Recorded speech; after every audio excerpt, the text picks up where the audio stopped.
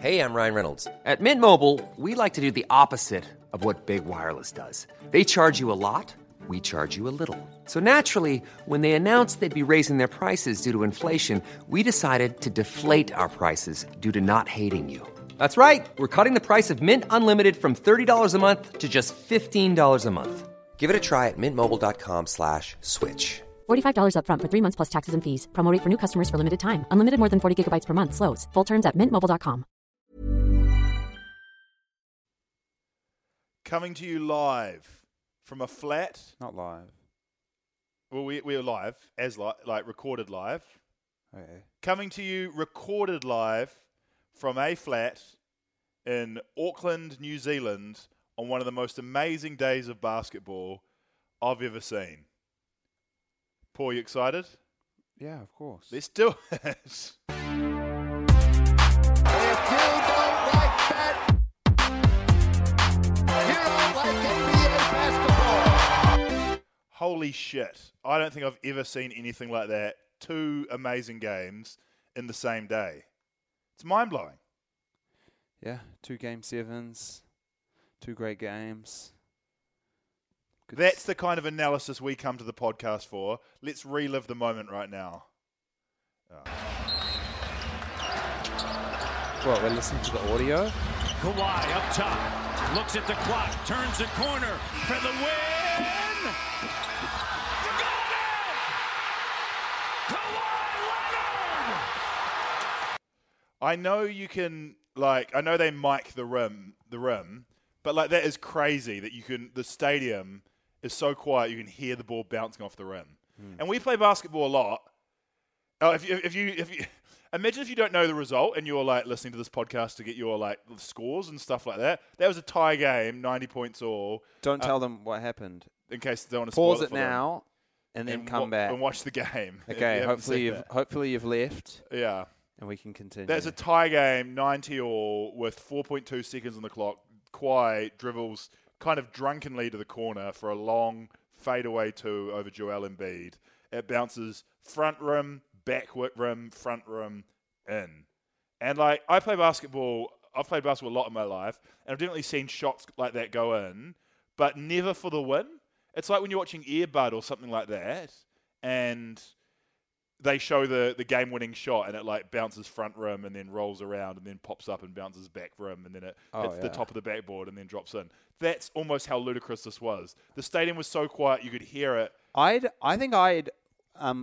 when it first hit the rim, I think I'd already ruled it off as a miss. Same here. It looked like it was just going to hit front rim or I might be confused. In my head, I don't remember, but I felt like it hit front rim and was just going to then go short. Yeah. Bounce away, but it somehow spun forward and then... I wouldn't even call that shooter's roll, because shooter's roll's like Steph Curry. He puts it up soft on the rim and just more often than not it seems to go in, even if it's not dead on target. But this was just a freak shot. And people be mocking Paul George. You know how after that Damon Lillard shot, he said, that's a bad shot. Well, I think this was a bad shot. And the Raptors were looking... As a Raptors fan, it was like when Jimmy Butler went the length of the floor to tie the game, you're like, oh my goodness, what is happening here? And then when it hit the front rim, I was like, oh my goodness, we're going to overtime, we're going to lose. And it's definitely I tweeted it, and it was the understatement of the century, but it was the greatest moment in Raptors history, but that's not saying much at all. And one of the most amazing shots ever made, just because, it wasn't if he missed it, they were going to lose. But it's the first time a buzzer beater has ever won a game in a Game 7, which is unbelievable. Yeah, that's crazy. Right? When I read that fact, I misread it. I thought it said Kawhi Leonard has hit his first game winner in Game 7. I was like, no crap. Yeah. But then it said the first. I couldn't believe that. It's amazing it's never happened, especially because that is the fantasy shot that you take. Yeah. You're like Game 7. Yeah. Clock ticking down. Eastern Game Conference 7. semifinals. You might not say that. You probably wouldn't say that, but... You might say Eastern Conference Finals to make it more realistic. Yeah. You know how when you're a kid and you're dreaming about it, you try and make it more realistic. So you might say Eastern Conference Finals. No one's going to say Eastern Conference semifinals. But the point is you would say Game 7, 4 seconds left on the clock. And mad shot. I was always a very realistic kid, so mine was always like game tied, late December regular season game. Doesn't really matter. Playing a team we should have beaten by 20. And it's up and it's in. Oh no, you miss as well. You're like, oh well, we'll get him next time. No, we'll get him in OT. The game was tied. Yeah. I'm not trying to be a good sport here or anything like that. I hate when people are like, hey, good game to the opposition or something like that. I do in both of these games. I do feel sorry for the losing teams. I'm like, LeBron's maybe going to get some stick for tweeting about analytics, and the game just gets decided on the court with amazing players making amazing shots, whatever BS he tweeted. And I'm definitely a fan of analytics, but it's just crazy when two playoff series are like this. They're that tight. They literally both could have and possibly should have gone the other way.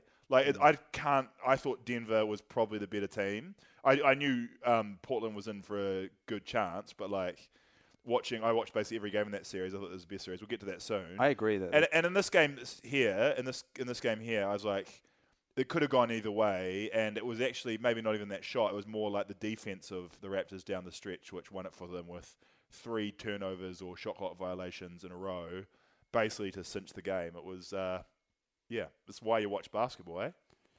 Yeah. I agree that Denver-Portland was the funnest series to watch. Paul hadn't seen the game.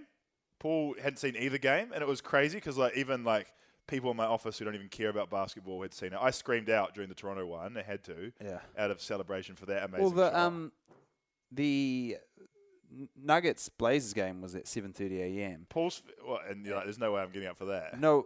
Here's the thing. I'm about to go back to a distant time zone, and so I've been intentionally staying up late and sleeping late. Don't pretend like that's your plan. I've been intentionally staying up late and waking up late. Yeah. Yeah. It's just weird, and I've said this before, but I think it's mildly interesting. I say that all the time. I've said this before, but I think it's mildly interesting. It's just when you listen to analysts, this better be mildly interesting. ESPN or something like that. Literally, it's all about where did Philadelphia go wrong, and the answer is really nowhere.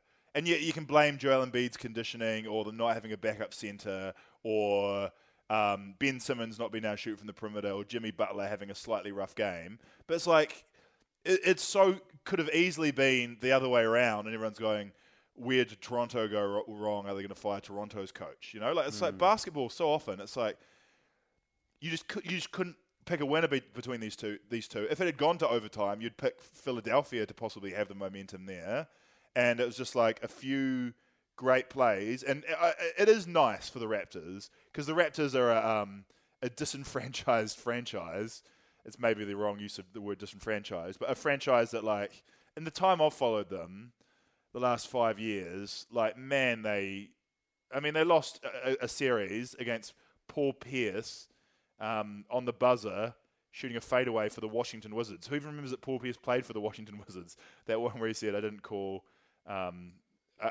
bank, I called game. Yeah. The Raptors have just had, you'd expect one break to go their way.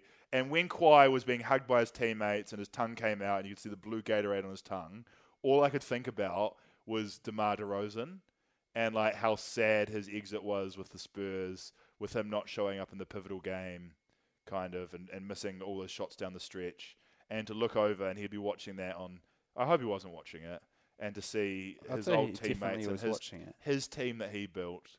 I hope that he's in Cancun or something, and he's in Cancun, but he's just decided to not watch it. maybe the satellite dish was out that day, cut out, and they just couldn't watch the game. But you'd be glad for your teammates, but it'd also be a little bit heartbreaking. The team that he built and the franchise that he brought back to prominence, and someone else has kind of stolen his girl, and just unbelievable shot.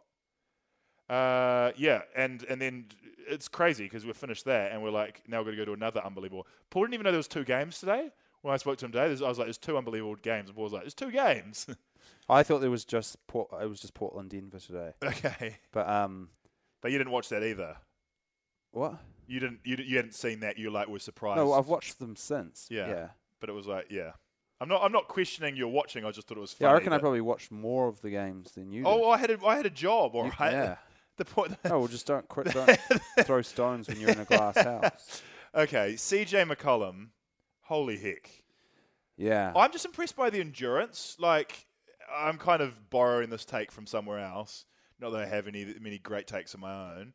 But, like, it is impressive that a guy can play a quadruple overtime game and then go into a game 7 like this and still have legs to shoot. It's one thing to be able to play fitness and play fit and play good defense and stuff like that, because every player's on the same level, but your shooting normally goes. Like, your legs get tighter and tighter. You saw Kawhai shoot. Kawhai couldn't buy a basket in that game 7. I'm not saying he's unfit, but that can be a factor. Yeah. And, like, CJ McCollum is just cash money the whole game. 37 points in an elimination game when Dame Lillard can't play and is deferring to him, or can't shoot, sorry. Yeah, it's like one of the all-time great. Like, we're witnessing a star is born. Not that I've seen that movie. I'll tell you, one of my favorite NBA players came through today in the clutch. I felt. Yeah. I'm pretty sure he'd hardly played this series. Yeah. Evan Turner. Evan Turner. They, for some reason, after not really playing him, they built their team around him in the fourth quarter of Game 7. Had him bringing the ball, subbed him in, had him bringing the ball up. No, it's because he looked great. He was getting offensive rebounds. He was just taking it in, just scoring at will, getting to the free throw line. Evan Turner, before this game, do you know how many points he had in the series? Maybe 11? 4. Oh. 4. Well, why'd you say 11? I thought I just saw it in a tweet just before. He had 4 points in the series. Yeah, so here's the tweet. Someone said, Evan Turner has more points in Game 7 than he had in the first 11 games of the postseason combined. That's even crazier. No, but that's what I'm saying. I don't think they were really using him at all. But maybe I might be wrong. Maybe he was just shooting horribly. But I felt like I hardly saw him. I thought he was injured or something. No, he's just trash. Well, no, but I think people often get carried away with like, oh, he hasn't scored points. He's trash. Yeah. But then it's like, how many shots has he taken? Yeah. Like, because even the other day when Steph Curry was playing, and at halftime, everyone was like, Steph Curry's playing trash. He hasn't scored. Yeah. It was pretty bad. He's a scorer. No, but like if you watched the game, he missed 5 shots. It's like, sure, that's not great. But he was getting double teamed every time. He'd come off a screen, he'd get double teamed, and then he'd make the right play. Yeah. And I feel like that's one thing that Steph Curry excels where maybe some other stars don't, is not forcing it and just giving it up. And because they were scoring off those possessions, so it's not like it's horrible he's passing to Kevon Looney. Oh, no, totally. Forcing it's never the option, but sometimes it is. And today, Kawhi Leonard forced it like he was Kobe in 2008, and it was a beautiful, beautiful thing to watch as he chucked up 39 shots. That's so many shots. Like, I don't even think the Denver Nuggets shot that many shots in the whole game. But what happened with Denver, right? The Trailblazers, is it who went off injured? Was it Rodney Hood? Yeah, Rodney Hood. I wonder what's happened to him. It's such a shame, and it was our boy Torrey Craig. Who put a leg out in the screen. I mean, don't get me wrong. I don't think it was intentional, but he did have like a bent knee. Like, you could almost call it a foul. Oh no, but it looked like it wasn't his contact that Rodney Hood's leg kind of hit the ground. Yeah. And his knee just hyperextended back is what it looked like. I thought there was that bent knee from Craig. I thought, not that I don't think Craig was doing it dirty. I don't think so. Like I might all be those wrong. players.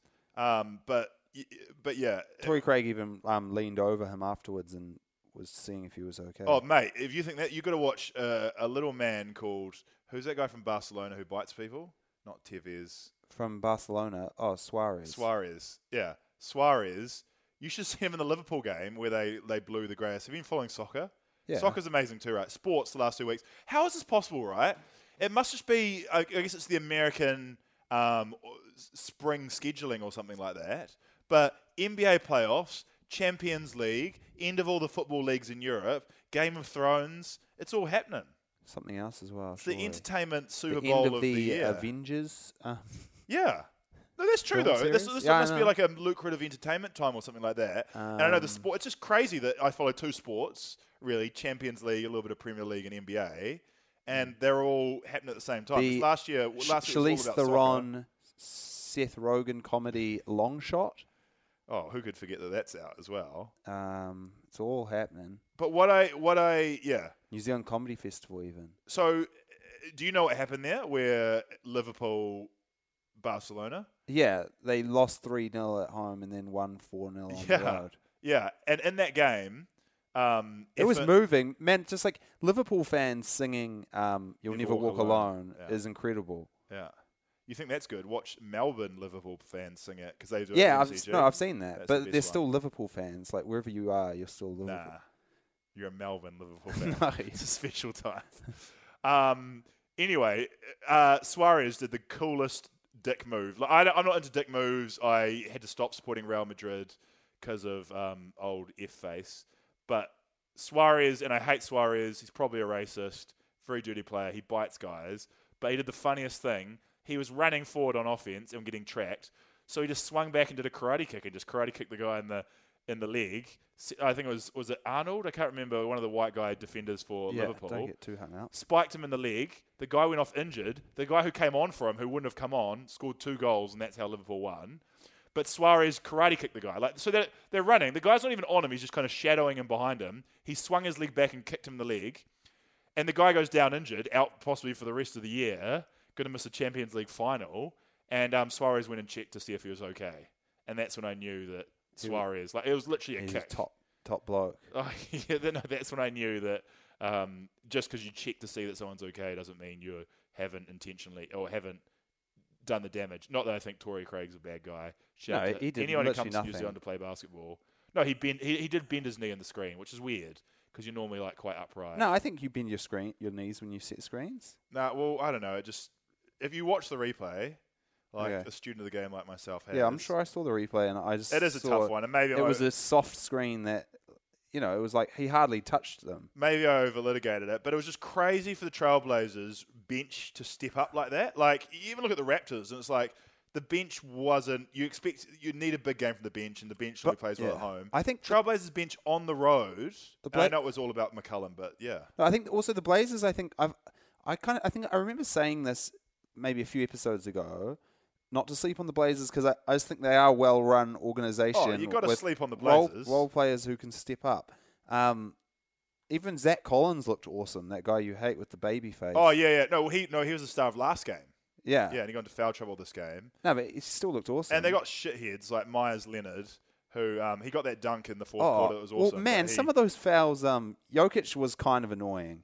I like the Nuggets. I like both the teams in this series, but Jokic trying to draw fouls where he's just come up the court and Myers Leonard would go and just kind of literally just go up to him and just put an armbar on him and then he would throw his head back and he did it once and I rewound just to rewatch it and I thought that's one of the most ludicrous things I've ever seen. But then in the second half going the other way, he came down and he did it again and drew a foul. Jokic plays like a 40-year-old divorced dad in Nelson playing at Jack Robins Stadium with his 2 kids sadly watching him real cold in the stands as he plays men's B grade. That's how he plays. He's 24 years old. I love Jokic, but it's so funny to watch the way he lumbers around and how clumsy some of his moves are. And there's some amazing passes, but that's also what a 40-year-old man does. Gets the ball at the top of the key and is like, cut. Like the cut is going to make your pass rather than... Especially if you're not, I guess Jokic has got the passing, so he can do that. But it was just kind of amazing how none of the bigs could. It's such a shame Nurkic isn't there, but none of the bigs for the Blazers could really stop the Nuggets, and it was just the fact the Nuggets couldn't score enough points. I just contradicted myself. The Nuggets' problem was offense, but they were getting toasted. They were toasting them in the post, which was good to see. Yeah. I'd like to say, something I noticed watching Sixers Raptors on the official NBA League Pass. And, when you click on the top bit and then you can choose commentary, sometime during this season it changed. And there's now more options. But because it used to just be home and away commentary kind of thing. No, it depends how big the game is because you've got Japanese, Spanish and stuff like that. Yeah. Anyway, for these playoff games, so I clicked on it. And I wanted to swap off the Rockets and get Raptors commentary to a less biased one. And there's options. There's mascot mode, coach mode or something, Oh, in yeah, player mode. I wonder, what was They're what is crazy. It's crazy. So there's like player mode. It has the players' percentage of the shot, and it's constantly changing. So the offensive players, they have like this. Oh yeah, it's like red, yellow, like or green. Computer game bar, yeah. And it's like saying like 40%, like where they're at, like what the percentage of the shot is. Then there's coach mode, I'd which like is to see that for that Kawhi Leonard shot. I wonder what percentage of him making that shot was, because it can't have been high. no, yeah, Fade that's a good away, point. long too. Anyway, sorry. What does coach mode do? Shows Coach the mode percentage is of health no. of the Coach mode's crazy. It's like if they make a pass, like a dotted line will appear, like underneath it, saying like they've made the pass, and then it's like showing where guys have, like it's like a whiteboard, showing like when a guy sets a screen, it'll like draw the line with the screen symbol and stuff. So it's so weird. It's Why would that help? Like seeing that as live, because you're like, I Yeah. know he just set a screen there because that's what I saw. yeah, I know. I don't fully know. It just highlights it I further. guess if you're watching a replay maybe, or you want to track like a player like Steph Curry who's running around a whole lot of Yeah, screens. it was maybe showing off-ball stuff clearer. But then the third one is called mascot mode, and I assumed it was just going to be a camera trained on the mascot. That's kind what I of was thing. hoping for. But no, it's like It'd be very weird mode. it's like first it looks like a video game, so it just has all the offensive players have their names and numbers below them. Yeah. And then the player with the ball has like this weird like light up triangle like under their feet. Yeah. And then when like there's just like these different graphics happen. So when someone shoots a three, like maybe like a little target thing will like go shoo on them. And then if it goes in, like maybe heaps of stars will appear around the hoop. Or like someone hit one, like Jimmy Butler hit a three, and then the hoop and backboard like caught on was like on fire. NBA Jam mode. Someone scored Tobias Harris scored, and even though it was in Toronto, heaps of like foam fingers popped up in the crowd saying number one, like dancing. And I was like, they're all Raptors fans. They're not celebrating that. But anyway, crazy features. That's funny that you were in such an intense game. That was what you were focusing on. But yeah, I was doing it like in the first half. I'm glad you did that, so I didn't have to. Can I just go back to the Blazers for a second? As I said, like, what can you say about these games where it's like the Blazers made some shots in the fourth quarter and got the stops where the Nuggets couldn't? You know, Jokic missed a key free throw. Jokic missed a makeable shot. It's not all on him, but like, you know, like at least the Nuggets went out with their star player with the ball in his hands, kind of thing. But the Blazers, no one would have picked them to get this far. I mean, they've been advantaged. They've picked up they've advantaged from the Nuggets tanking at the end of the year to get like an easier bracket than anyone would have ever predicted. Who did Portland even play in the first round? They smashed the Thunder. Was it 4-1 or 4-2? You know, he waved away. So it's been pretty amazing for them. But like, thank goodness as well, because they are, speaking of downtrodden franchises, I mean, they might even be worse off than the Raptors. I know they've got a prouder history than the Raptors, but like, think of this. This is Greg Oden. This is Brandon Roy. It's so sad. Like Sam Bowie. They could have picked Jordan. Kevin Durant and Jordan, and like no, but like last year they got swept in the first round. Yeah. Lillard never gets picked for an All-Star. Oh, I feel super happy for Portland. The year the salary cap spiked, they signed players like Myers Leonard and your boy Evan Turner to massive deals that like have financially crippled the team. And at the start of the year, everyone's like, Blazers will make the playoffs and lose in the first round. Before you take digs at Evan Turner's contract, everyone's saying it. He earned that contract today. He came through. Well, he kind of did. Yeah, he did. He kind of did. It's like yeah, you don't expect it, but like it was crazy because they've got such on paper a weak team. But if you look at like all those players who were, you know, Al-Farouq Amino and Mo Harkless did diddly shit Harkless today. is my guy. But like throughout the series, they've played a role. Every one of their shitty players, Rodney Hood obviously was a game changer. Myers Leonard, I won't give him any credit whatsoever. He was terrible. Seth Curry didn't do much. But like, there's so many players. Enes Kanter, who they picked up in free agency. Like, it was kind of just crazy to see all these guys chipping in a little bit and paying off for once. Yeah, they're well run, and no, they're not though. That's the problem. They're a team that's stuck, and they're expected to be a first round out. No. I'm not talking GM wise. I'm talking like just in terms of. I think it's always a good sign of the coach when guys, when role players contribute, and I'd say the same about Denver as well, is that they can get these guys you've never heard of, Monte Morris, Torrey Craig, to come in and, be more than serviceable. Yeah. Another guy who was really surprising me, who I was keeping an eye on this game, was Isaiah Thomas.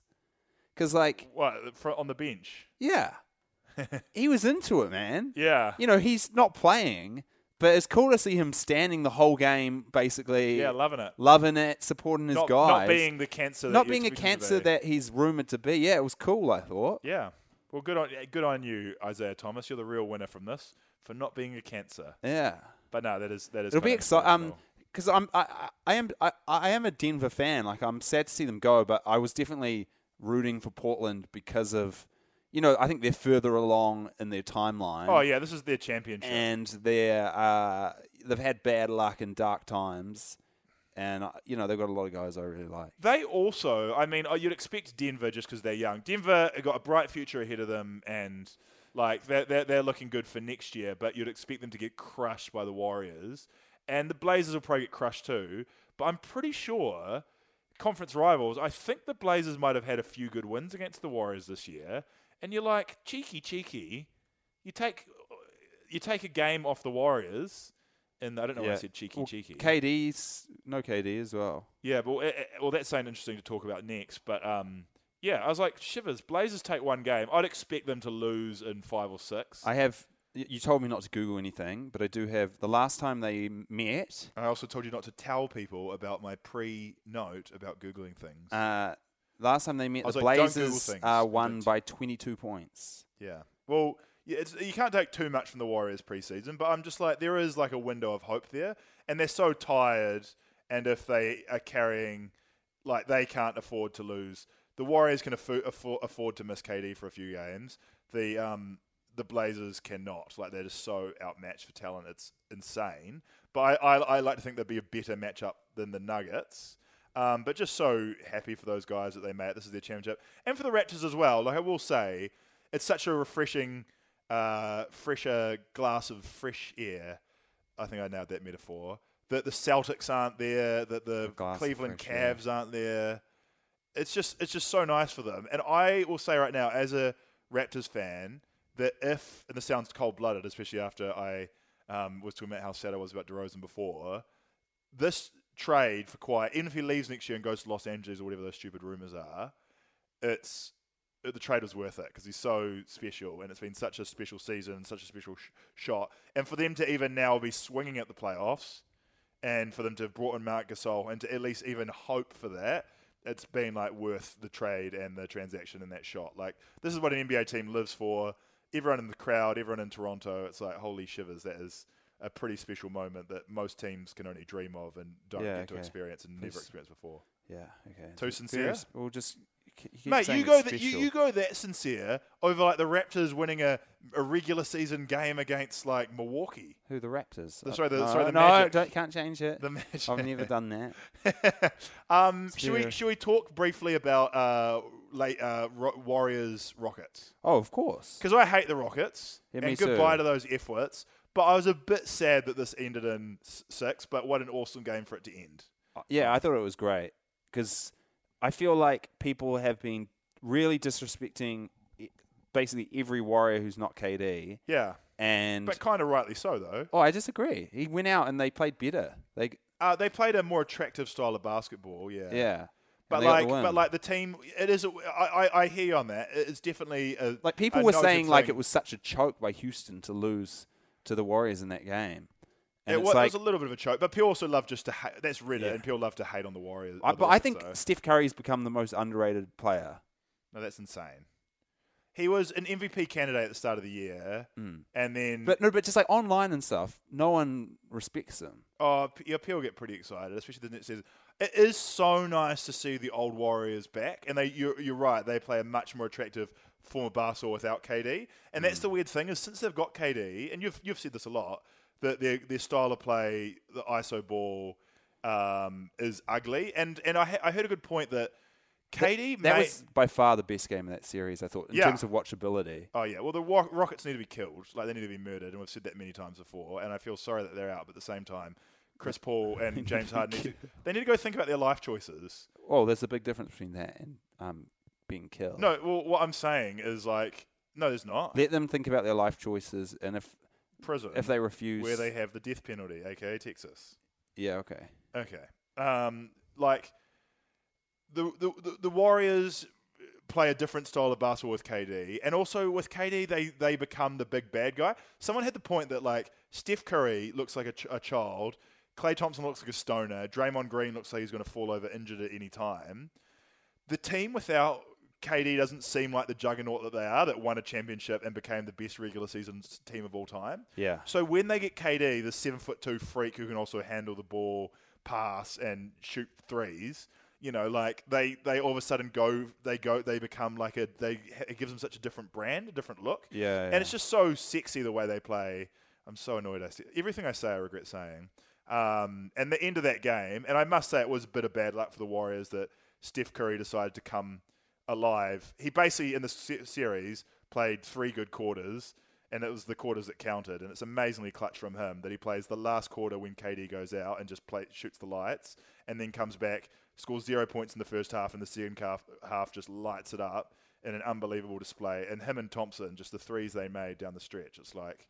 Yeah. Shivers. And I will say it's that ball in the air kind of thing that I was talking about earlier where, like, the Rockets can do that too. Like, James Harden can also do that, but he didn't, and he hasn't done that, and it's been 4 or 5 years in a row now where this depressing trend continues. And what do they say? Like, the definition of insanity is doing the same thing over and over again and expecting different results. Also, the Rockets, I think they've overvalued Clint Capella and undervalued Trevor Ariza. Like, Clint Capella, he's good for what he is, but, like, I think you can get other guys who can set screens and catch alley-oops and stuff.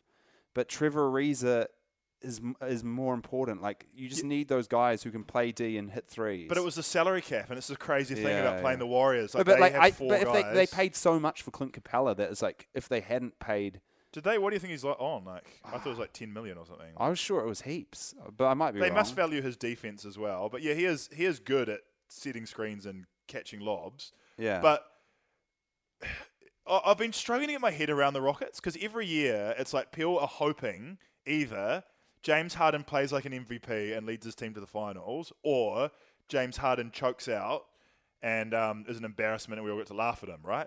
And the last 2 years, neither of those has really happened. You know, James Harden has gone out being like the shining... I know he didn't have a great Game 6 there in an elimination game, and he didn't have many assists or whatever people are criticizing him for. But, like, he's still scoring a lot of points, and I know he gets a lot of those when he splashes in threes in garbage time or whatnot.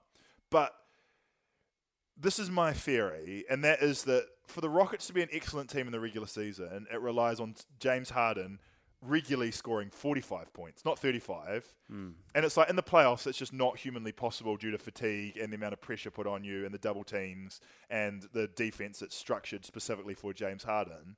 And so it's just weird that Mike D'Antoni hasn't been able to get more of a plan B and they play the regular season like that and they're like, people go, this is not sustainable, and it never is. Yeah. And it's like you can blame Harden a little bit, but like these guys need to.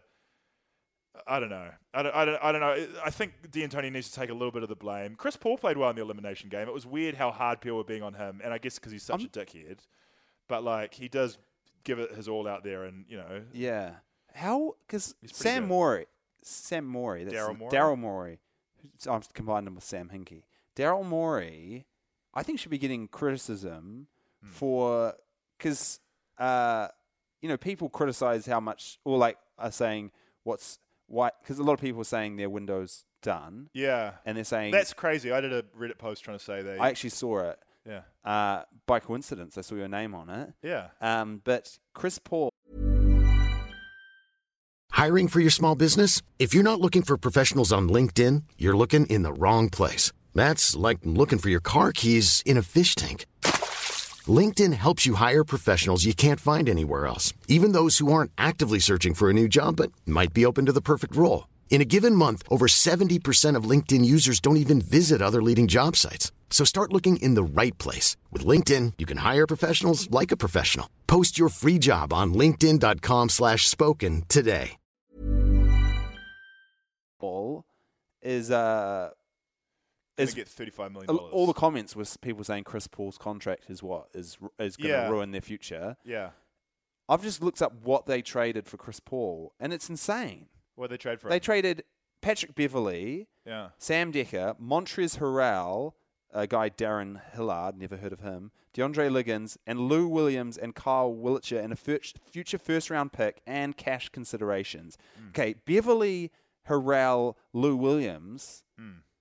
Like, to be fair, those are kind of like throw-in players normally. I know the Clippers got the most out of them, but yeah, they're like those are like the big three of the Clippers, basically. Yeah, but imagine like Lou Will would be a step up from Chris Paul. I think you're and Patrick Beverley. Don't get me wrong. I hear what you're saying. That is a lopsided trade. It sounds like a little bit, but just how much stuff there was, if you include the pick and stuff like that as well, and how much you got to pay Chris Paul. Like, I mean, the Clippers probably would have been looking to get off Chris Paul's loaded salary if they'd re-signed him anyway. But the last 2 years, the Rockets have been the second or third best team in the NBA. Yeah.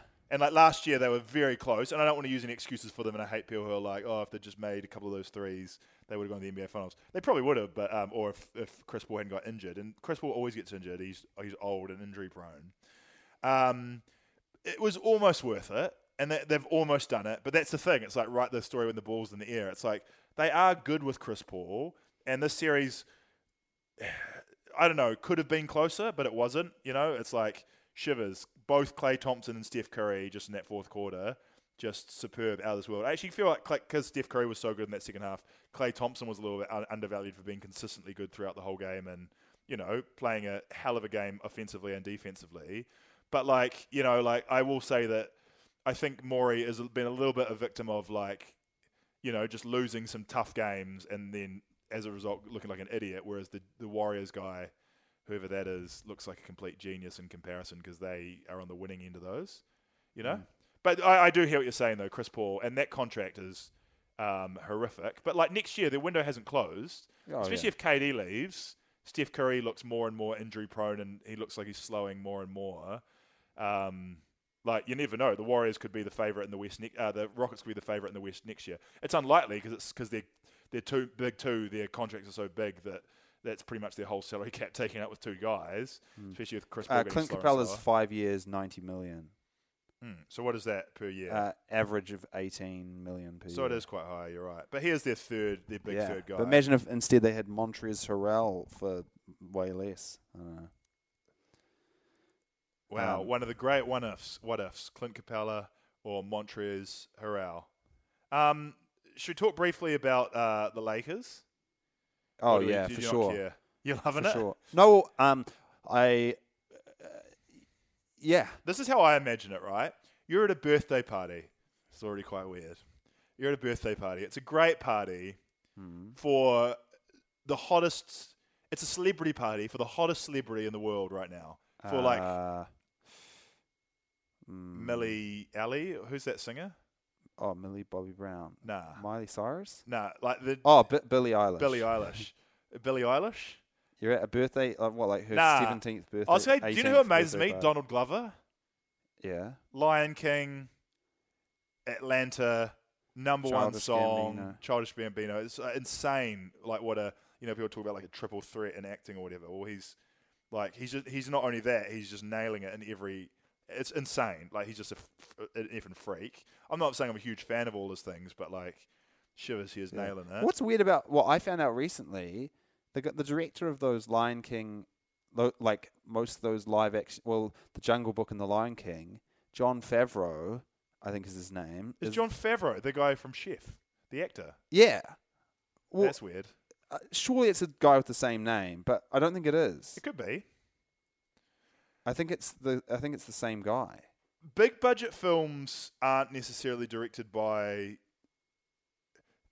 Directing's weird, and I don't know a lot about it, but basically the way I see it happens now, and this might lead into your own Reddit post maybe, the way coaching works as well.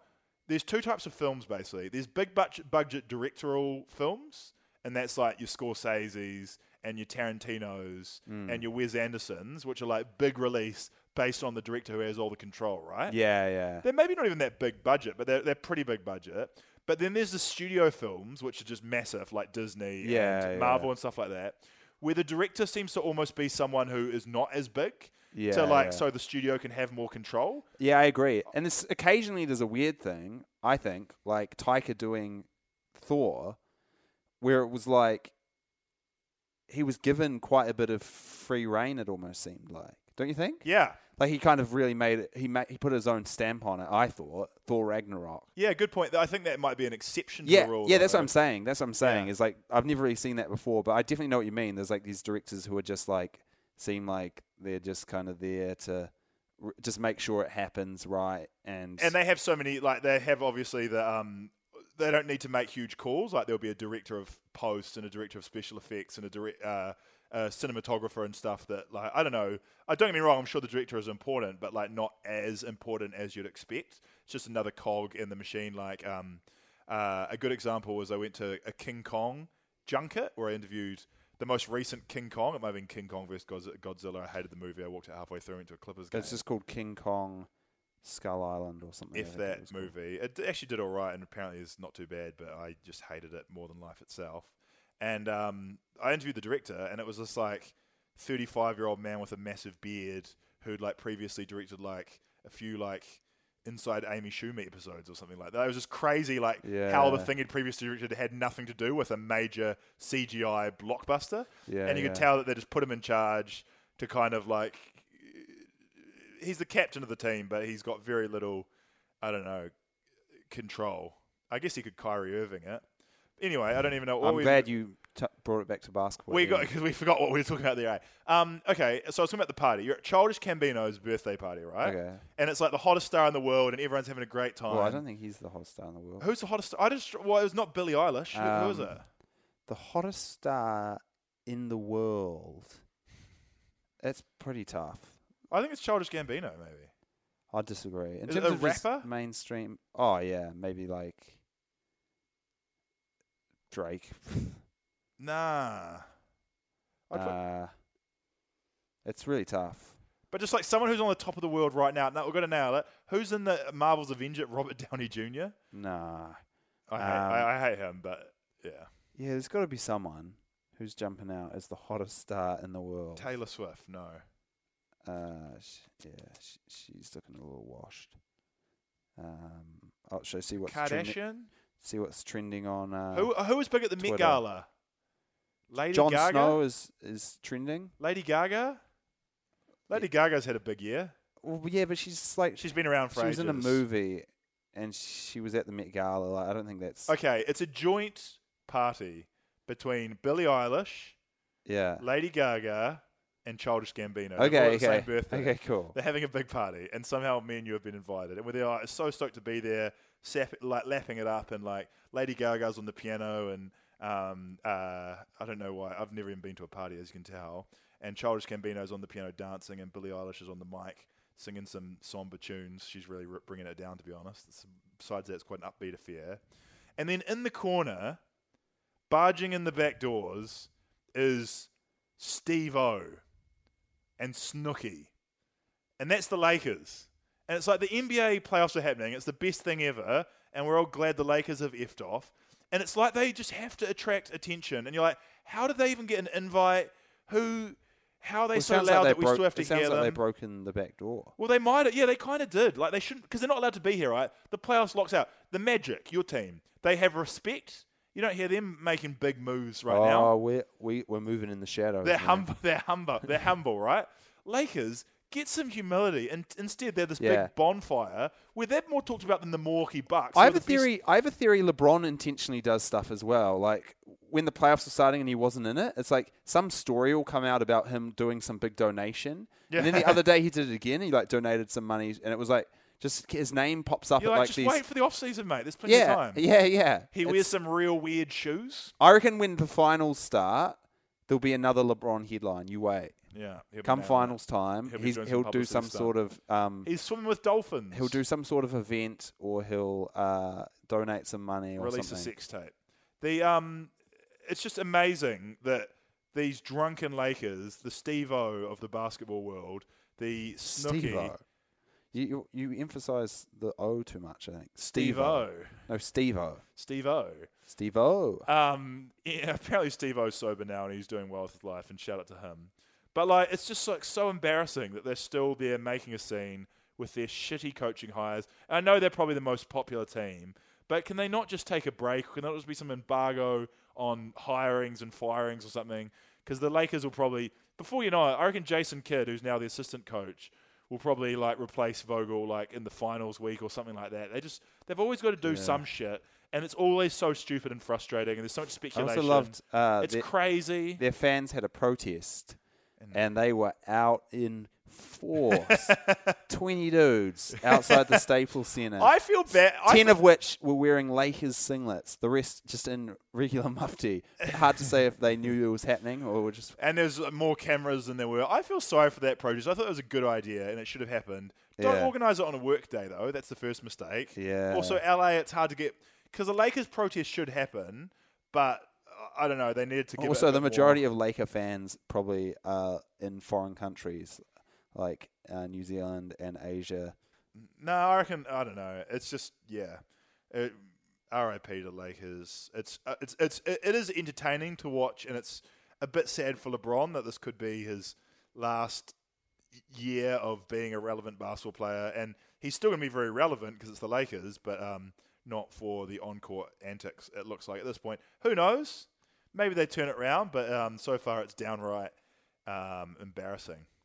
Well, I think Frank Vogel, all Magic fans online are just absolutely like being like he was horrendous when he coached us. Here's the thing. I will say he had bad luck with injuries. So it's like, that's why I can't say, I don't want to say he was completely horrendous because it's like, he did some weird stuff for sure. I'll say that. He did some pretty weird stuff. Paul, do you know what it sounds like? It sounds like maybe it's that time, right about that time for the stars to roll out, but even though I've prepared nothing. No, this is good. You're halfway through it, mate, but you got to play the music because it's the highlight of the show. Sit down. I used to be jealous of wearing a follow. We're taking every game personal. I'm Alfred. Sit down. That is pure magic. Yeah, that might have rooted your eardrums, but it was worth it because it was sick. But yeah, so... What weird stuff did Vogel do? Oh, the crazy thing was, I was looking through our just like little game summaries of every game last year when he was coaching, and it was so weird to see our top scorers. Like, there was like at least 15 games of like the 82 where our top scorer... I actually counted. I can't remember how many there were, but I'm going to say at least 15, like around the 15 mark of the 82 games where our top scorer was Jonathan Simmons, a guy who is now deep down the bench of the Philadelphia, like not getting on the court. Never got on the court. For the Philadelphia 76ers. Also, I find that still insane why they gave up Markelle Fultz. Like, they obviously just thought he was better than he was, Jonathan Simmons, I think. Yeah. But I love how you think you guys have lucked onto gold with Markelle Fultz. I think hope we you have. I know you have. You talk about it a lot. Even if he's bad, it's still worth it. I still think that was a crazy trade for them. No, for Philadelphia, the press around it, I think, was not maybe. great. Like, they're trying to contend. They maybe got some 2 second-round picks or something. But obviously there was just no interest in Markelle, presumably. Which is a shame, because he's gold. Yeah, so Jonathan Simmons was our leading scorer for a lot of games. Mario Hezonja was leading scorer for a lot of games. I think that was when we really were having injury problems. But still, it was a weird year last year, and I'd kind of forgotten about that. Well, the Lakers are strapping in for it. At least he's a defensive-minded coach, and you're like, if LeBron runs the offense and Vogel runs the defense, then maybe the Lakers could be respectable. I don't know. It's night and day how much better our team got this year without adding. We had T. Ross coming back from injury, Jonathan Isaac coming back from injury was huge, but still, like we improved 1,000-fold under Steve Clifford, so which makes me a little worried about Frank Vogel, but Don't be worried. Just enjoy the train wreck. But can the train wreck please take a break while we're enjoying the good basketball of the playoffs? We should do a little bit of a preview of the playoffs. But first, we have had a complaint come in about the audio levels. yeah, oh yeah. Super fan of the podcast, DJ Bean. Love you, man. Shout out to Boston. No, actually, fuck the Celtics. No, I was rooting for them. Just to make your shitty predictions come true. What was this complaint again? Oh, just it was last episode was too quiet. Okay, and rightly so. It was I've very got quiet. I've got a tip for you, DJ Bean, over there in Boston. I don't know how you operate in America, but I'm going to recommend turning the volume up on your phone or podcast device. but if it's too quiet, even cranked, it's like if it's too quiet, it's too quiet. Well, this week we're going to get complaints that it's too loud, and then my advice would be turn it down. Yeah, why don't we just try and get it right this week? Well, mate, you're in charge of the audio. You're the just send your complaints to Paul Williams. He's the audio engineer of the podcast. Well, I haven't really been for a while. And shout out to all our new listeners now that the article that was written about us has gone online as well. So we're blowing up, and it's time to show our expertise. That's where this podcast really shines. Not in shit talk, in expert analysis. And I'm actually terrified of doing this and to put no thought into it.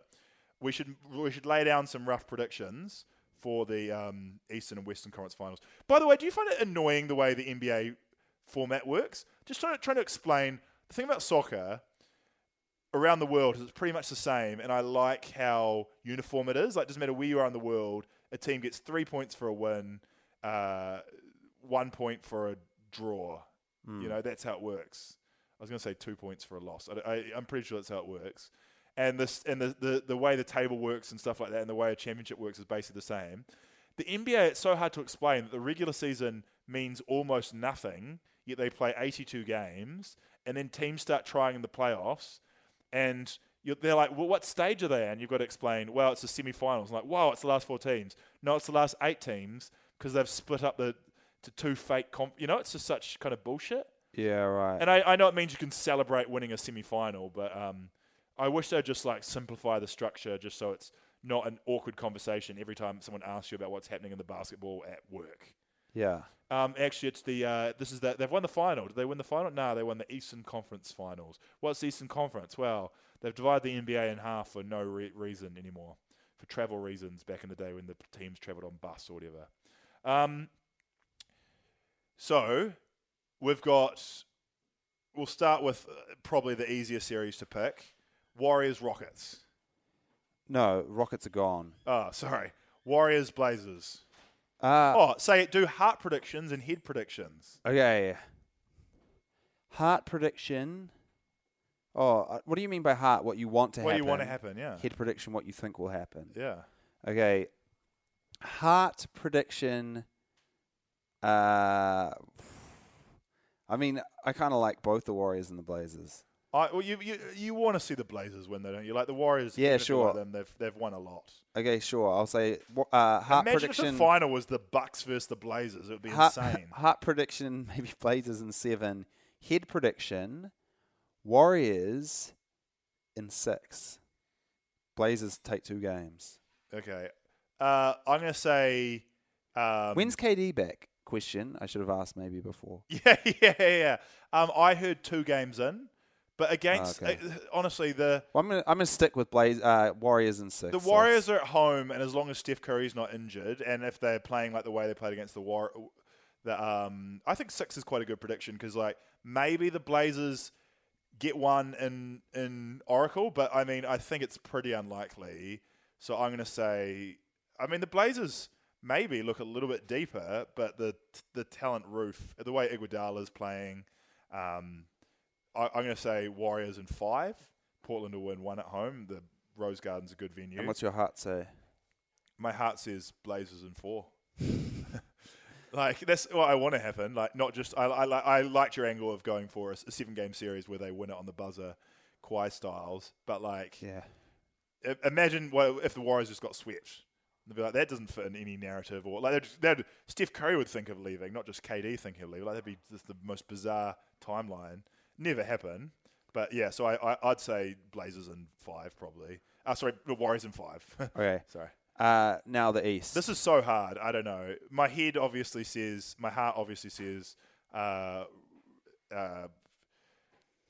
Raptors in 4, but my head says I can't even pick it. Pick it. I'm going to say my head says Bucks in 6. Oh, okay. I damn. hate to pick against the Raptors, but Yeah, I assumed you'd pick the Raptors, and then I'd get to choose the Bucks. it's hard. It's hard to say. It's like you Yeah, I've watch got- I've games got no 1 and clue. 2. Unfortunately, they are in Milwaukee. I'd feel a bit better about Yeah, picking game 1 will tell us a lot, I think. Then again, the My heart. Boston Celtics won game 1, and I feel a bit sorry for Paul Pierce, but he did say the series was over. My heart says Bucks in 4. My head says Bucks in 7. Yeah, it could go 7. Could go 4. One thing that... What do you mean it could go 4? It could. I don't know. I was like the Bucks. I have no I don't idea think what's going to I happen. definitely don't think it'll go in 4. Oh yeah, it's a crazy prediction, but like I don't know. I think one thing that's a guy who I really rate, Malcolm Brogdon, I think will be back by game 1. And I think this is an underrated storyline that he's coming back. Will he be up to playoff pressure though? You know, like it's like Yeah. quite intense. Oh man, and, like, he's so has he been- mature. No, but has he been running and doing Who's to jumping? say? I reckon he's The so drains mature. I'd love to go to I've been to a few NBA games, but never to a playoffs game, and I'd love to see the intensity of these game 7s. It's crazy how they start like a heavyweight boxer fight, and it's like no one can score. Like everyone's nervous. The intensity on defense is insane. Everyone's tired. I'd love to see Malcolm Brogdon just play out there in person, loping around the court. Nothing better than watching him. Yeah. Okay, should we do? Is it time for No, it's- NBA Reddit? The Reddit comparison. Yeah. I don't know my stats. Let's wrap this up quite quickly. Well, quickly open You've your got a posts. cheeky grin on your face. I don't even know how to get it. We'll just go to Reddit and click on. So you did an NBA Reddit post, and how'd you go? It went very well. Right to the. I didn't see exactly how high. Front page. It was at Did least. you do this based on me doing a post? No, just yesterday. I was just quickly banged this out. Yeah. But I saw. This is the first time in a while we've both done a post, so it's very exciting. Yeah, it wasn't supposed to be the competition. I just typed this out on my phone because I got sick of people saying. Everyone was saying that the Rockets' window is closed the day after they lost, and I was like, I don't think it has closed. If KD leaves the Warriors, then you'd say the Rockets are first equal team to take the West. Like they're looking real nice. Yeah. Assuming they can fill. I mean, PJ Tucker's going to be 35, but I mean the Warriors got the same problems. Iguodala's going to be 35 or older as well. I don't even know how old he is. But my post was the same. It came from just a place of kind of anger and confusion. But I said, why do NBA teams keep recycling the same coaches? And I wrote quite a lengthy post about it. Yeah, you put a lot of thought into it. Did it take a while, or? Oh, it didn't take that long. But it went very well. I mean, I want to say it went right to near the top. I saw it at 4th. It's annoying it doesn't tell you and say this. Made it to the top. Yeah. But it's got 2,000. We'll just assume that mine made it to the top. 2,923 upvotes. Wait. Let me say my upvotes first, and we'll see who got the most. I got 65 upvotes. And what's the percentage? Go down to the side. 79% upvoted. Oh, yeah, that's pretty good. I got 96% upvoted, 2,923 upvotes. And your question was? Why do NBA teams keep recycling the same coaches? Yeah. So, because just so many comments were like, this is one these are ones I actually found. Who else? Because when Frank Vogel was hired with Jason Kidd as the assistant, someone was like, who else were they supposed to hire? This person was like Ty Lue, Jason Kidd, Tibbs, Mark Jackson. Not exactly a thrilling lineup. I think Vogel is the best of the bunch. Yeah, but it's like, why is what? They're proving your point there. Your point is, you can look outside that, right? Yeah. Like this person, I'm like, why is that the bunch? Like, why is that the best of the bunch? Like, why is these 5 guys the options? And it just seems crazy to me that they're interviewing Jason Kidd, he's coached 2 teams and underwhelmed with both. Why not bring in someone new or find Especially an assistant and promote them. Jason Kidd's so funny because he also has been known for being like a stab in the back locker room cancer. And the last thing the Lakers need is like uncertainty, and everyone's like already taking predictions on how long it'll take Jason Kidd to take stab Vogel in the back and take the head coaching position. Yeah. Do you know what? Let's see back. Like European options from Maccabi Tel Aviv or whatever. Get David Blatt. David Blatt. Well, I agree. Not for LeBron, obviously. They obviously don't like each other. But when I was writing this post, I was looking at just like NBA coaches with the best winning percentages, and like David Blatt's right up there. He was coaching a stacked team in the Cavs East as well. Yeah. No, I agree with that, but it's like it seems weird to not give him another chance. Like there's people who deserve second chances, I think, and he'd be a candidate for one. Like not really getting a fair crack at it. But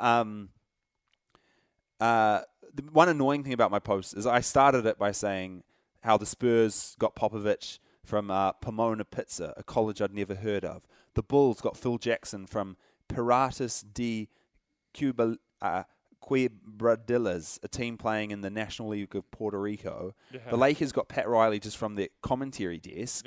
Yeah. And a lot of the comments were like, oh, Pop wasn't randomly plucked. Like, he was an assistant for Larry Brown in Kansas and an assistant for... But my point was that these guys were just coaching in these in these random places. And then, sure, like obviously they become assistants first, or they didn't just go and just get some random guy off the street. Yeah. And like someone was like, Phil Jackson was didn't come from Puerto Rico. He was an assistant with the Bulls and then got promoted. But it's like, yeah, but they got him like... So that was frustrating. But because all I was trying to prove was that these weren't got like, it wasn't like Popovich had just been laid off from the, because he just tanked with he had a shocking season with the Bucks the year before. Yeah. And then the Spurs were like, get him in, and Phil Jackson hadn't just led the Phoenix Suns to a record. It does happen, though. Nick Nurse has kind of come up weirdly with the Raptors and stuff like that. No, that's what I'm saying. Yeah, do that. Do that. Don't... But Nick Nurse was an assistant. Unfortunately, the team's Lakers, they need someone now. They can't get like a developing coach. But because other argument was go with the safe bet. Yeah. Someone who's coached before. Because if you bring in someone new, they might be crap. But it's like there's a chance they might be good, opposed to hiring a crap coach where there's zero chance they're good, really. Yeah. Well, I guess it's a different position for different teams, right? If the Orlando Magic were hiring a coach, I would definitely go get someone from Europe or get someone weird, because you're not going to be contending for a championship next year. So, like, why not? I disagree. Yeah. Well, why not give it a bit of a shake? But for the Lakers are a weird position. They need to win next year, and they need to get someone who's a safe pair of hands.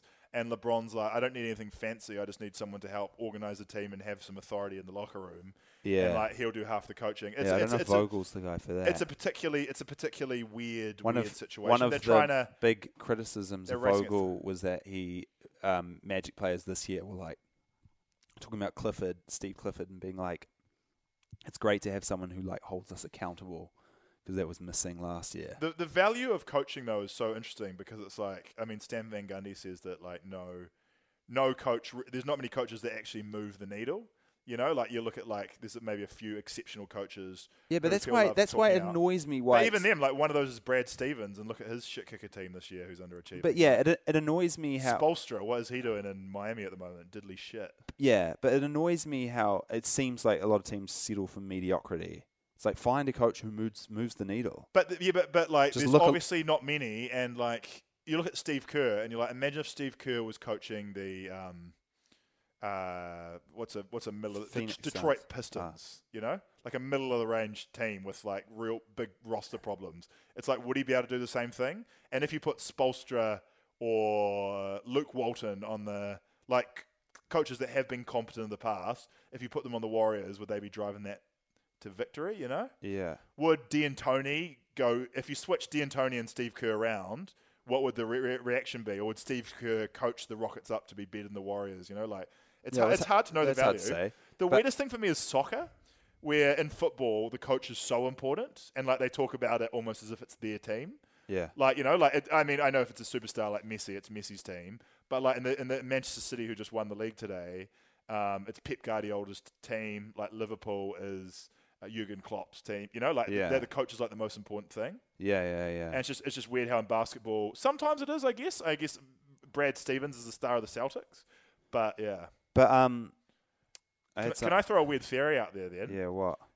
It's like a race thing where like teams that are like, especially like City and stuff, but it's more prevalent in the NBA. There's still a lot of white players in soccer, but sports where all the players on the field are black and the coach is white, then everyone in the white media and the white country of England like loves the white coach.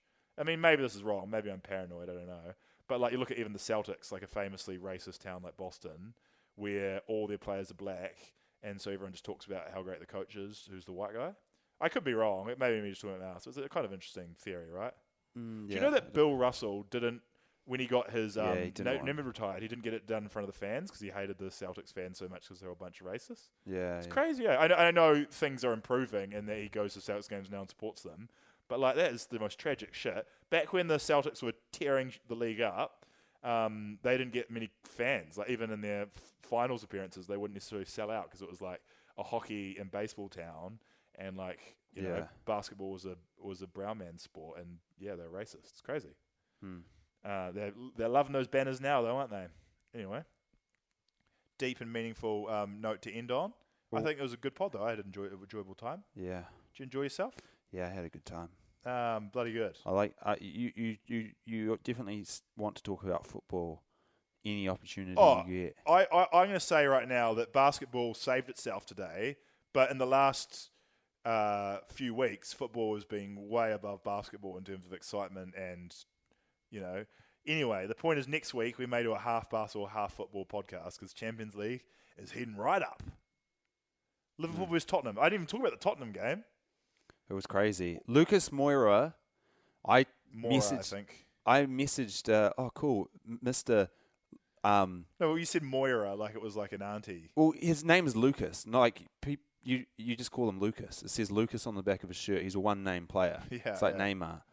Yeah. Like, what's Neymar's surname? Yeah, no one knows. That's a good question. Be cool if it rhymed with Neymar. It's like Neymar Baymar or something. Sorry, it's late. It's 9:30 at night. Yeah. Lucas. What were you calling him? Lucas Moura. Donick. Oh, Luka Doncic. What I call him? You called him Donick. Luka Doncic. Luka Doncic. That sounds cool. Yeah, but I'm just saying. I'm just going to say, Luka, if you're listening, change your name. But what was I even talking about? Oh, just I messaged a friend, when a Tottenham diehard fan who's a friend, when they got Lucas, saying, "Man, he's good," and he was like, "He probably won't play much." 3 goals in the semi-final. Yeah, but he was a shit kicker though, wasn't he? And like 3 goals. He said it was the greatest moment of his life, and I was like, disrespectful to his wife. No, that's good honesty. I hate when people go second best. I think he actually did say he kind of was like, best moment of my life, and then he was like, in my career, or like something like that. You got to reverse it. Thanks to everyone for listening. We love you from the bottom of our hearts. Thank you to DJ Bean, and thank you to Paul. Well, don't thank me. I've been Guy Williams. No, don't thank me. Thanks for guesting on the podcast. No, I'm part of the podcast. See you goodbye forever. And may the best team win.